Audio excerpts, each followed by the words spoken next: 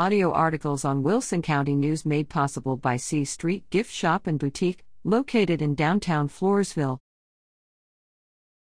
SS Water Supply makes bid to take on Las Palomas Water System.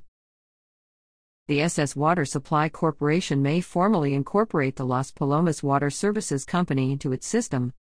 That news was welcomed June 9 by customers of the beleaguered Las Palomas system. "It's very good news for us," said Trish Lindsay, a resident of the water-deprived area for 4 years. "It's been going on forever, the super low water pressure, being without water for days on end." Don Rauschuber broke the news to customers of the Las Palomas system during a town hall meeting in Sutherland Springs.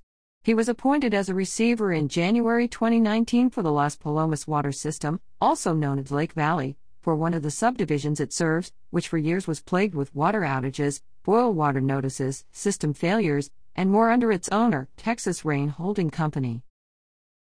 Rauschuber has worked for the past 2 years to stabilize and improve the water system that serves more than 200 customers off FM 539 east of La Vernia. Recently, he worked with SS Water Supply's Board of Directors and General Manager Carlos Vivas to draft a sale and transfer application to submit to the Public Utilities Commission.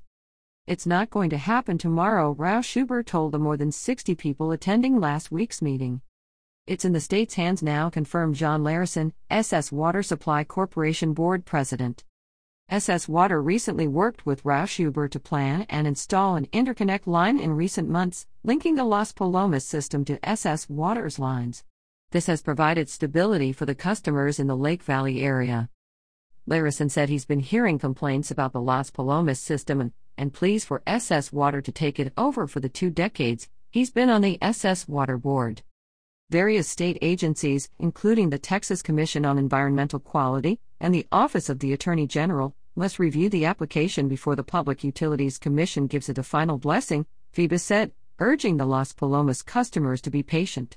"The process could take months," he said, "but contacting officials in Austin could smooth the process. See Write Your Representative? Write Your Representative?" SS Water Supply Corporation General Manager Carlos Phoebus and Board President John Larison, along with Las Palomas Water Services receiver Don Rauschuber, urged customers of the Las Palomas water system to contact state officials in Austin if they want to voice support for the proposed transfer of Las Palomas water to SS Water Supply.